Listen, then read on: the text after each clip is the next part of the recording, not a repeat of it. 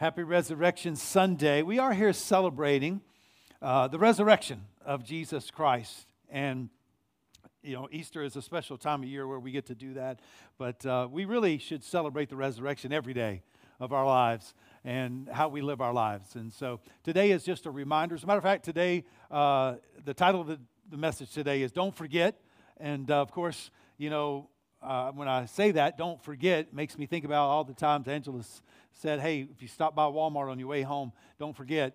And, she'll tell me something, and then I'll get home, and she'll say, hey, did you remember? Oh, man, I forgot. How many of y'all do that? How many of you have problems walking from one room to another and remembering what you were going in there for?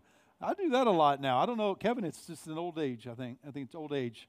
Yeah, we just kind of, what did I come in here for? And so, but don't forget. And we're going to be in the book of Luke chapter 22, and we're going to recount the resurrection storyline, but we're going to back up a little before the resurrection, and we're going to walk our way into it. So Luke chapter 22, verse 14, Jesus and his disciples were in an upper room at what's called the Last Supper, and it said, when the hour had came, he reclined at the table and the apostles with him. So just to set the stage, set the scene, Jesus had walked with these guys. These were young guys too. Some theologians say that many of the disciples were probably teenagers, all but Peter and maybe one other were teenagers, and sometimes when you read about the disciples following Jesus and some of their questions, some of their things that they did, I've been guilty of saying, man, they were just some knuckleheads, they didn't catch on too quick. But if you think about it, they were younger and they were still trying to figure things out in life. But he was the rabbi, and he would have called them. They would have followed him around and watched him do miracles. He raised the dead. He opened the blind eyes. He walked on water, right? And so he had done some amazing things. He had fed multitudes with just a simple little basket of bread and fish. And he had fed 5,000 men and all their wives and their children. You can imagine the miracles these disciples had seen. And here it was.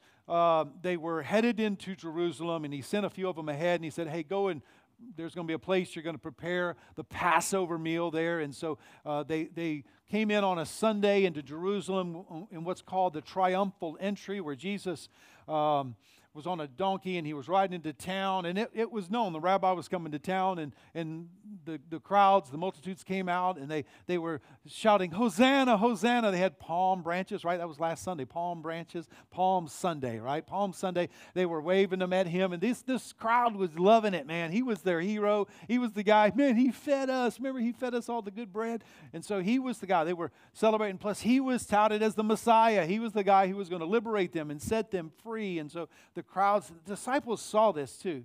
The disciples saw the crowds coming out and cheering Jesus on as he came into town in this triumphal entry. And then through the week, Jesus would have met in the temple with some of the religious leaders, and he deliberated with them and really argued with them and scolded them because of their treatment of the people. It was very legalistic, very rules-based instead of love-based.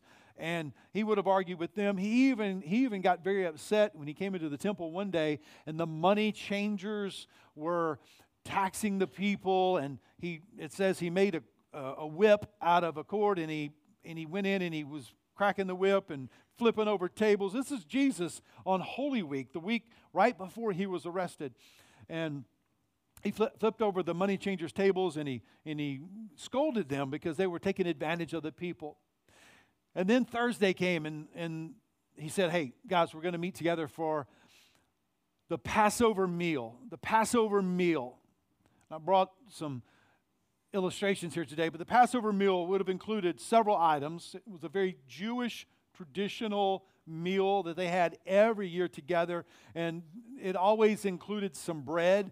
They would have had some bread. It would have been unleavened bread. This is not. This is pita bread, but you get the idea. Unleavened bread would have been a flatbread.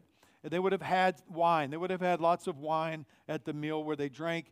And then they would have had a brazen lamb. So they would have gone and they would have found a pure, spotless lamb, and they would have purchased it, right? That's the money changers they were changing the money because you couldn't use regular Jewish money. You had to use a special money to buy the sacrificial lamb, and they were taxing the people and charging them extra money. But they would have bought this lamb, unblemished lamb, spotless lamb, and they would have brought it to the priest, and the priest would have inspected it and said, yes, it's spotless, and the priest would have sacrificed it, and they would have taken some of the blood, they would have taken the meat, most of the meat, the priest kept some, they took the rest of the meat, and they would have gone back and they would have basically cooked it over a fire, right? They would have grilled it. They would have cooked it on their green egg if they had a green egg back in the day. But they couldn't boil it. They couldn't pan fry it. It had to be done just the way God had instructed hundreds and hundreds of years before. This was a tradition that was done, this Passover meal. When the children of Israel were captive in Egypt, they had been brought into slavery in Egypt, and the Egyptians ruled over them for hundreds of years. God sent his servant Moses to set his people free. And Moses went in and told Pharaoh, which was the king of the Egyptians, he said, set God's people free. And he said no. And so God sent plague after plague after plague, different plagues, to convince Pharaoh to let God's people go. And finally, the 10th plague was when the death angel came over Egypt, and every one of the firstborn children of the Egyptians died that night. But the Israelite children, the firstborn of the Israelites, did not die that night because the blood of the lamb would have been painted over their doorpost. God instructed Moses to tell the people, take a lamb, pure spotless lamb, roast it, all that. But the blood would have been painted over the doorpost, and it would have been a sign to the death angel to move on. And so, to commemorate that, it was what a great victory that night for the Israelites. Pharaoh ended up letting them go out of slavery. That's when they went out, of course, and God parted the Red Sea. If you've read the Bible or you've watched Charlton Heston in the movie, but they would have parted the Red Sea, and God would have parted the Red Sea, and they would have gone across, right? So that was a great victory that day, and a day to commemorate how God had rescued them from slavery. And so every year they celebrated this Passover meal together as families. And they would pilgrimage into Jerusalem because that's where the temple was. That's where they had to get the pure spotless lamb and have it presented to the priests and so forth. And so they would do it typically in Jerusalem. Well, Jesus instructed his disciples to prepare this meal for him and his disciples, and he was the rabbi. He was the guy who was leading them. He would have led the meal that night and led them through this ceremonial time together. And so here in Luke 22, when the hour had come, when it was time, when his earthly ministry was complete, they came through this Holy Week that we just described. They ended up in this upper room together, and he said to them, they were reclining at the table. I should mention, they didn't sit in chairs in the Jewish culture. They would recline at the table. So I just want you to see the picture here. A table full of food, and the aromas. It's not like a Greek restaurant, right? That's the best way I can describe it. The men were around. There was probably some women around too, but the men were reclined at the table on some pillows, and they would have been close to one another. They would have been laughing and talking about, man, did you see him take that whip and crack it? And those guys with big old eyes, whenever he cracked that whip, they would have been talking to each other about the week and just catching up and just having a good time together. And Jesus said in verse 15, he said to them, I have earnestly desired to eat this Passover with you before I suffer. Before I suffered. You can imagine, the buzz in the house like it was in here earlier on. Even how you doing? How you doing? Imagine if somebody came in and said something like, I'm fixing to die. It would have been a buzz killer, wouldn't it? Well, you can imagine in the room that night when he said that. I've been longing to eat this Passover meal with you guys before I suffer. Well, he got their attention. You can imagine. Okay, what's up with that, Jesus, right? What's up with that? Before I suffer. In verse 16, he goes on. He says, for I tell you, I will not eat this meal. I will not eat it until it, the blood, the bread, the wine, until it, what it represents, the Passover meal, is fulfilled in the kingdom of God. And he took a cup, and when he had given thanks, and I would imagine it was a larger cup, and he held it up, and there was some wine in it, and this is not a cup, but you get the idea. And he blessed it. He blessed it. Father, we bless this juice today. We bless what it represents. And he would have gone through a traditional Jewish, Hebrew little song there that would have gone along with it. And they were used to that. That's what their mom and dad did. That's what they had done growing up. And that's what they'd done with Jesus even the last few years as they celebrated. And he would have said these things. Matter of fact, he probably would have said them in Hebrew, and normally they talked in Aramaic. So it was a very high traditional thing he would have said there, and he would have blessed it. And then it says, and he took it, he gave thanks for it, and he said, "Take this and divide it among yourselves." And so he would have passed it around, and they would have all poured some in their cups, poured some of that wine. They would have had wine that day. This is juice. And they would have poured it in their cups. And so they all had some. And tradition says that they probably would have drank of this cup probably 4 times. And it goes back to the 4 promises that God made them when they were coming out of Egypt. And they would have already had a few of these, but he passed it around, and they all topped their cups off. And it says, "Take this and divide it among yourselves." And then he said this. He said in verse 18, "For I tell you that from now on, I will not drink of the fruit of the vine until the kingdom of God comes." And this would have, again, been something different. It wasn't the ceremonial Passover. He said, "I'm not going to drink this. I'm not going to drink the fruit of the vine again until we're all together again in my kingdom." Till we're all together again. You can imagine where the book of Revelation says that there's going to be a marriage supper of the Lamb, where all the saints are going to be gathered together. We'll all be there. All those that are in Christ will be there. And Jesus, for the first time since his earthly ministry, will break out the cup. And it will drink together. We'll recline at the table together. Can you imagine? All the saints gathered around the throne, and Jesus raises the cup. I don't know what we'll say that day. It won't be an ancient Hebrew saying. Maybe we'll say, "To the King." I don't know. But we'll say something together to celebrate the victory of our King, and he'll drink with us. But to his disciples that day, he said, "I'm not going to drink this anymore." They could feel the tension in the room. They could feel something was changing. The tension was high. The end was near. And then we see in verse 19, he said, "And he took the bread, and when he had given thanks, he broke it." Father, we thank you for this bread. He would have said an ancient Hebrew saying along with that. Oh, she wanted some bread. He would have again recited this Passover saying that they would say every year, and they were used to that. So he very likely said that as he was thanking God for the bread. And then it says, after he had given thanks, he broke it, and he passed it around. And they all would have broken some off, and they would have all had, ended up with a little piece of that unleavened bread together. And then he said something different. They weren't used to hearing. He said, "This is my body, which is given to you." Now, he was talking to his disciples there at the table that day, but he's also talking to you and I as his disciples to come. And he said, "This bread represents my body, which is given to you."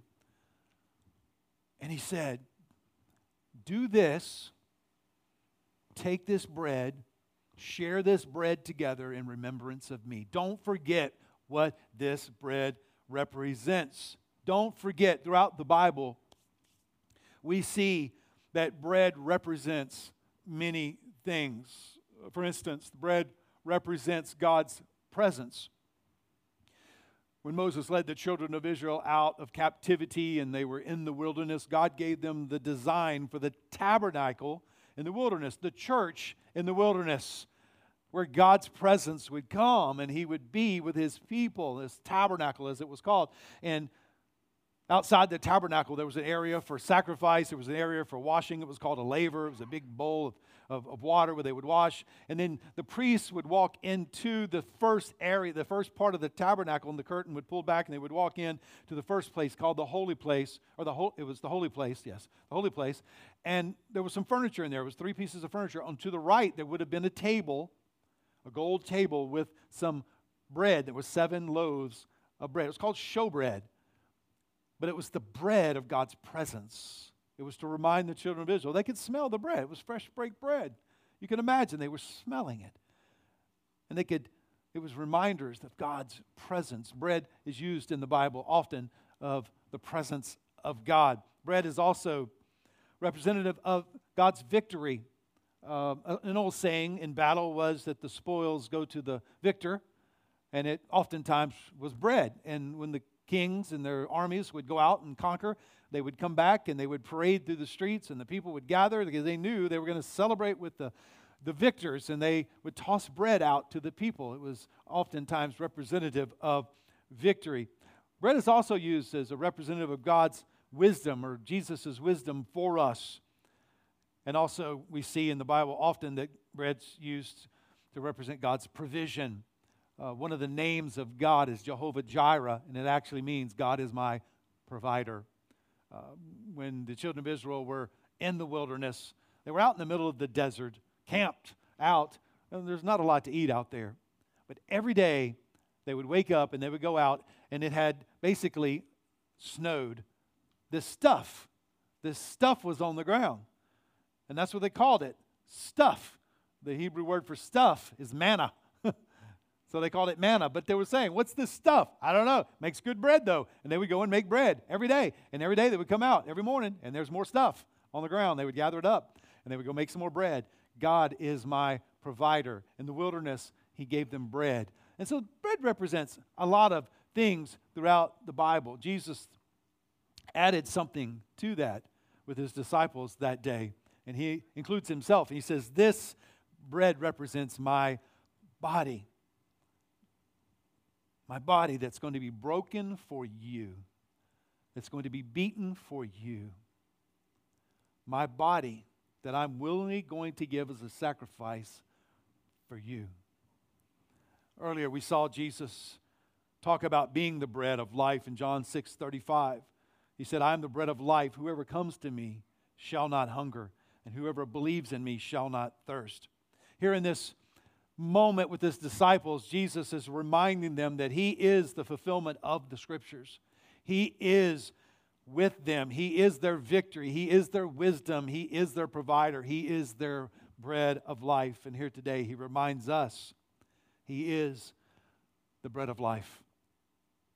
Verse 20, it says, likewise, the cup of wine they poured that day,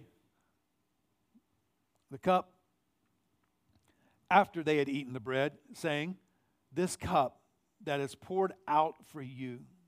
Again, he's tying together the wine with the blood that he is ready to pour out. This cup that is poured out to you is the new covenant in my blood.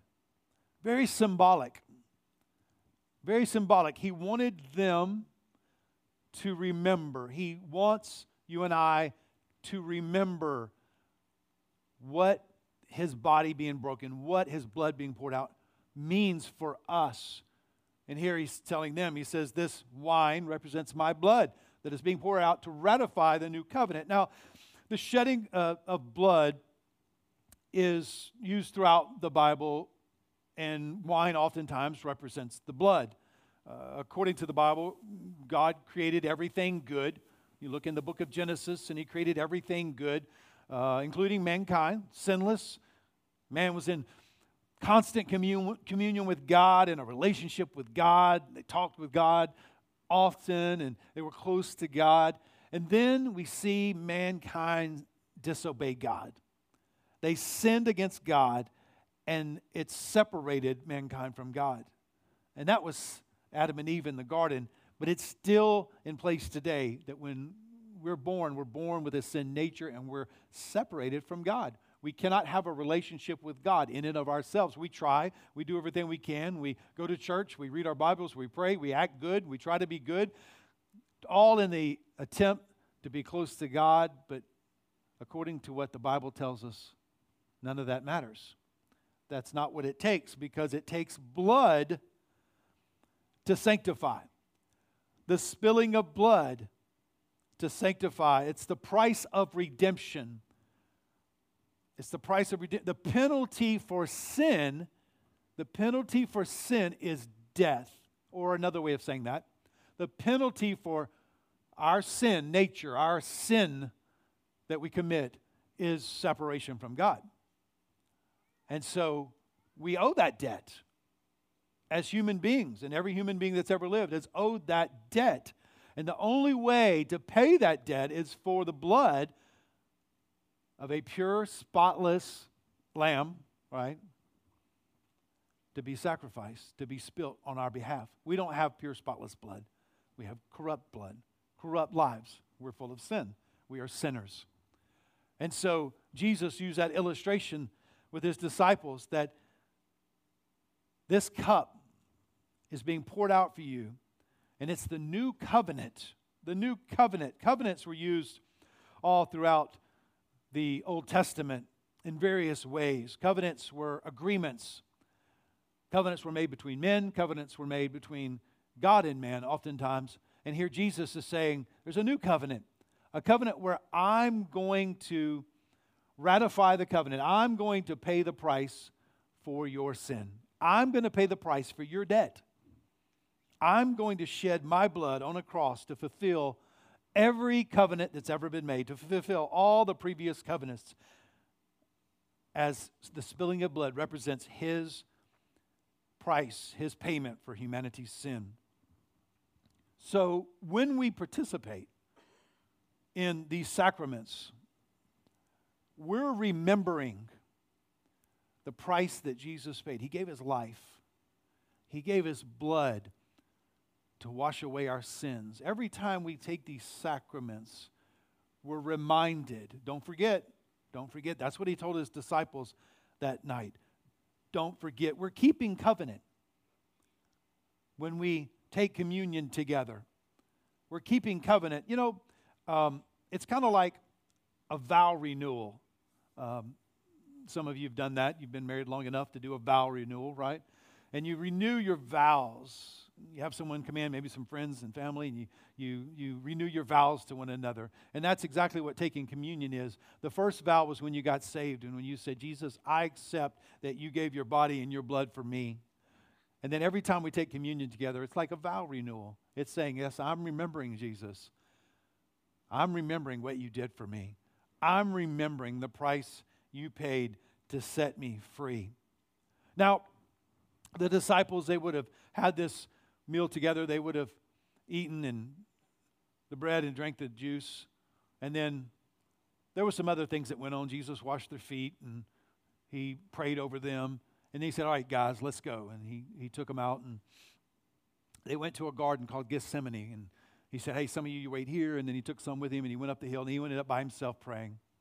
Now you would think after walking with Jesus all this time and witnessing the miracles, hearing his preaching and teaching, and then this week even seeing the acts that he performed in front of people, the events that took place, and then sitting with him and him saying these things. Wow, so powerful that this bread is his body and this wine represents his blood, and hearing these things and hearing him talk to them in such distinct terms that you would think that they would have been 100% on board, sold out. As a matter of fact, Peter actually was like, Lord, I'll go with you to the end. I'll fight to the end with you. You would think that they would have really stood up for Jesus. Yet we see in the story that when Jesus was arrested later that night, most of his disciples scattered. They ran and hid. They abandoned him. Judas betrayed him after walking with him for almost 3 years. Betrayed him for a few silver coins. Peter, brave Peter, who said, Lord, I'll always be with you, ended up denying Christ in the courtyard of Pilate to a servant girl when she said, hey, weren't you with Jesus? Weren't you friends of Jesus? And Peter, brave Peter, he's like, man, I don't know him. He denied him 3 different times that night. How could they do that? How could they abandon him? How could they betray him? How could they deny him? We say that, we think that, but we look at our lives and we realize we tend to abandon Jesus too, don't we? We tend to betray Jesus too with our disobedience. We tend to deny Christ in our lives all too often. Why would Jesus give his body to be broken for us? Why would Jesus give his blood to wash away our sins, knowing that we would abandon him, knowing that we would betray him, knowing that we would deny him by the way we conduct our lives? Why would he do that? Is there any greater love than to die for your enemies? Yet that's what Jesus did.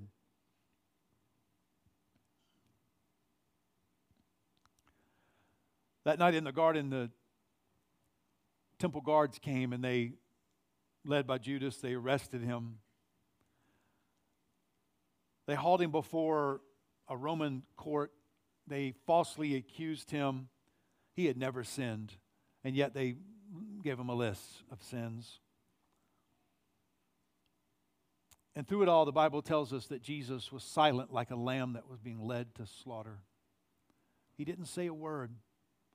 I don't know. This is definitely my opinion, but I just have a feeling he had you on his mind. When he's being accused and treated unjustly, he was thinking about you. He was thinking about your salvation, wanting to spend eternity with you and I.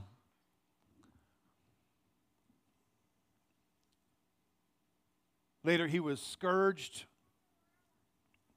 The word scourged is a funny little word, but they would take a man, they would tie him to a whipping post, and they would take this leather strap that was cut into multiple pieces, and they would add bone and shards of metal in this leather strap, and usually one on either side. They would beat this man, and that's what they did to Jesus. They scourged him. They beat him with these whips.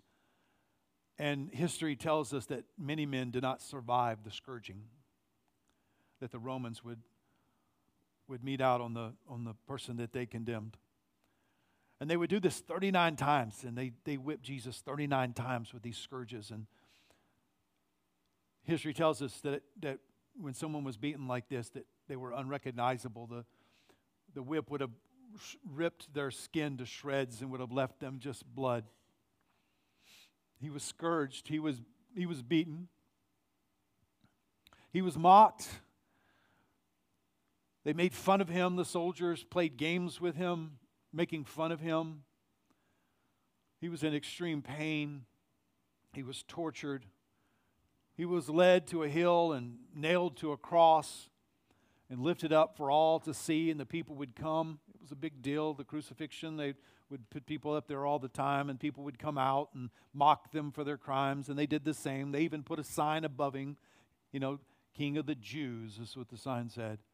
And they would laugh at him. "Aye, King of the Jews, ha, ha, ha, ha." He was shamed, stripped naked, hung on a cross. Why would he do that for his enemies? Why would he do that for people that were going to abandon him, betray him, and deny him? People like you and I. Yet while he was hanging there on the cross, the Bible tells us that he took on the sins of all mankind. He took on our sins, not just the Romans and the Jewish people's sins, but our sins. He took all of our sin on himself, so much so, the Bible tells us that even the Father in heaven turned his back. The Bible says that God cannot look upon sin, and God turned his back on Jesus while he hung on the cross, full of our sin. Even so, Jesus cried out, "Father, why have you forsaken me?" He took on our sins. He poured out his sinless blood to pay the debt for our sin, for my sin, for your sin. And after it was done, he said, "It is finished." And he gave up his spirit. Hanging there on the cross of Calvary, Jesus, taking on our sins, took victory over that same sin and broke the curse of sin in our lives. God so loved the world that he gave his only Son, that whosoever believes in the bread and in the blood, whoever believes that he did that for them will be saved. If you believe that Jesus gave his life for you, gave his blood for you, the Bible says that you would be saved. They took Jesus down sometime later and they buried him in a borrowed tomb. And early on a Sunday morning, just like this, Luke 24 picks up the story in verse 1. It says, "But on the first day of the week, at early dawn, they went to the tomb." Most likely it was maybe his mother and another one of the Marys went down to the tomb, taking the spices that they had prepared. They were going to care for the body there. Verse 2, "And they found the stone rolled away from the tomb. And when they went in, they did not find the body of the Lord Jesus. While they were perplexed about this, behold, two men stood by them in dazzling apparel." These were angels. "And as they were frightened and bowed their faces to the ground, the men said to them, 'Why do you seek the living among the dead? He is not here, but has risen.'" Jesus proved that he was God by the resurrection. He came out of the grave. He rose from the dead. He paid the debt for sin on the cross, and through the resurrection, he took victory over death, hell, and the grave.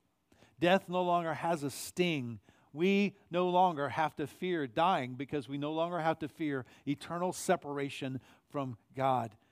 Jesus opened the doors for us to walk into the throne room of God and humbly commune with the Father, to be in relationship with God himself, just like it was at the beginning when Adam and Eve walked with God in the cool of the day.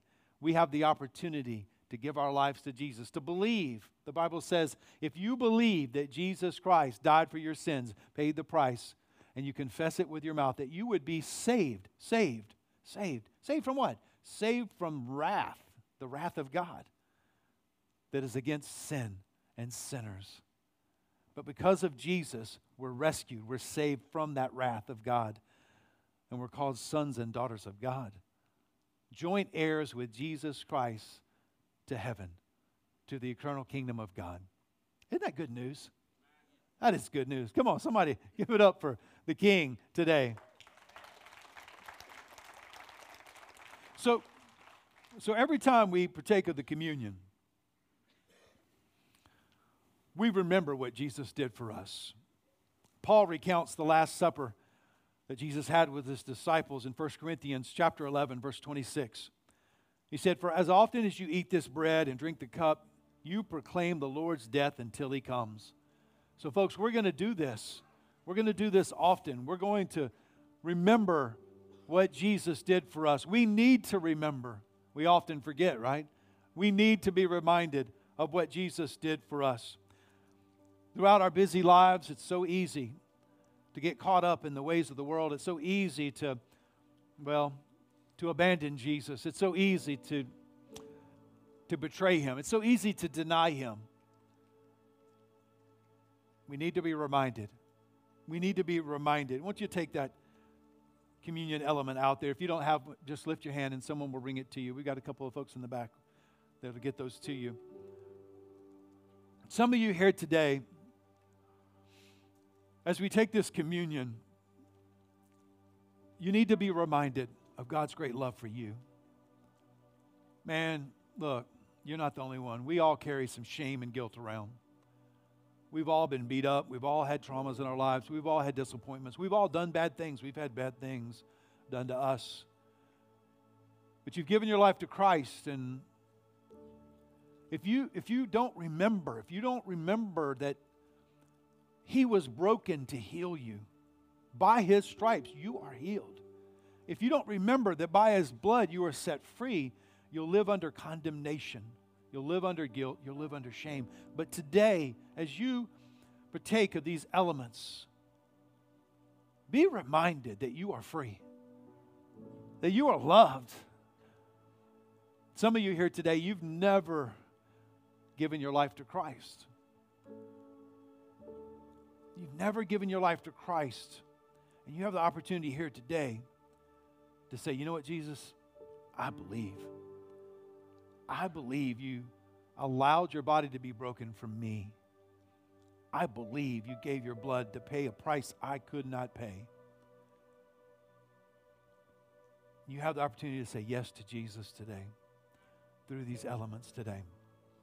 Jesus is saying today, don't forget, I've paid for your sin. Don't forget, I've conquered death. Don't forget, I've set you free. Don't forget, I'm with you. Don't forget, I'll guide you in all wisdom. Don't forget, I'll meet every need. Don't forget, I'm not done with you. Come on, somebody. Don't forget, I've accepted you. You are accepted by Jesus. Father, we bless this bread today. We thank you for what it represents, the very broken body of Jesus. Today, as we receive it, we receive healing in our flesh, our physical bodies. We receive healing in our minds and our emotions and our spirit. We receive Jesus as we eat this bread.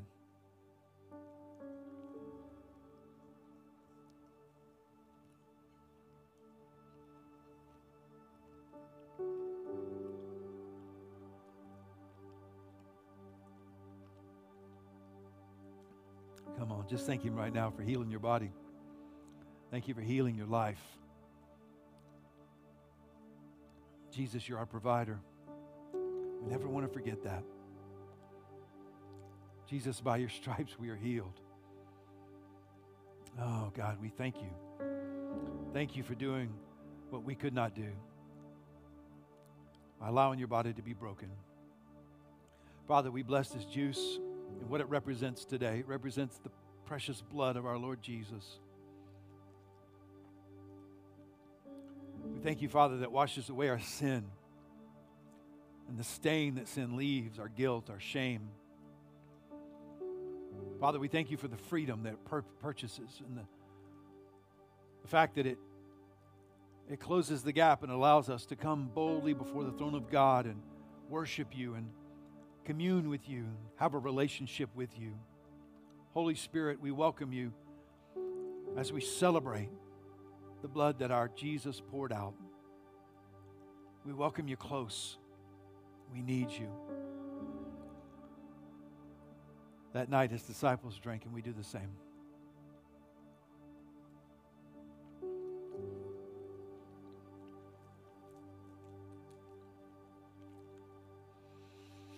Come on, won't you stand to your feet? We're gonna sing this. We're gonna sing a song that helps us to remember. If you're here today and you really have been struggling during this song, I want you to just to cry out to God. Let Him know that you need Him. Let Him know that you depend on Him. You might be here today and you just gave your life to God. This song is a good opportunity to celebrate that. Maybe tell somebody around you. Stop by, see one of our team members. Stop by, let me know. Man, I gave my life to God today.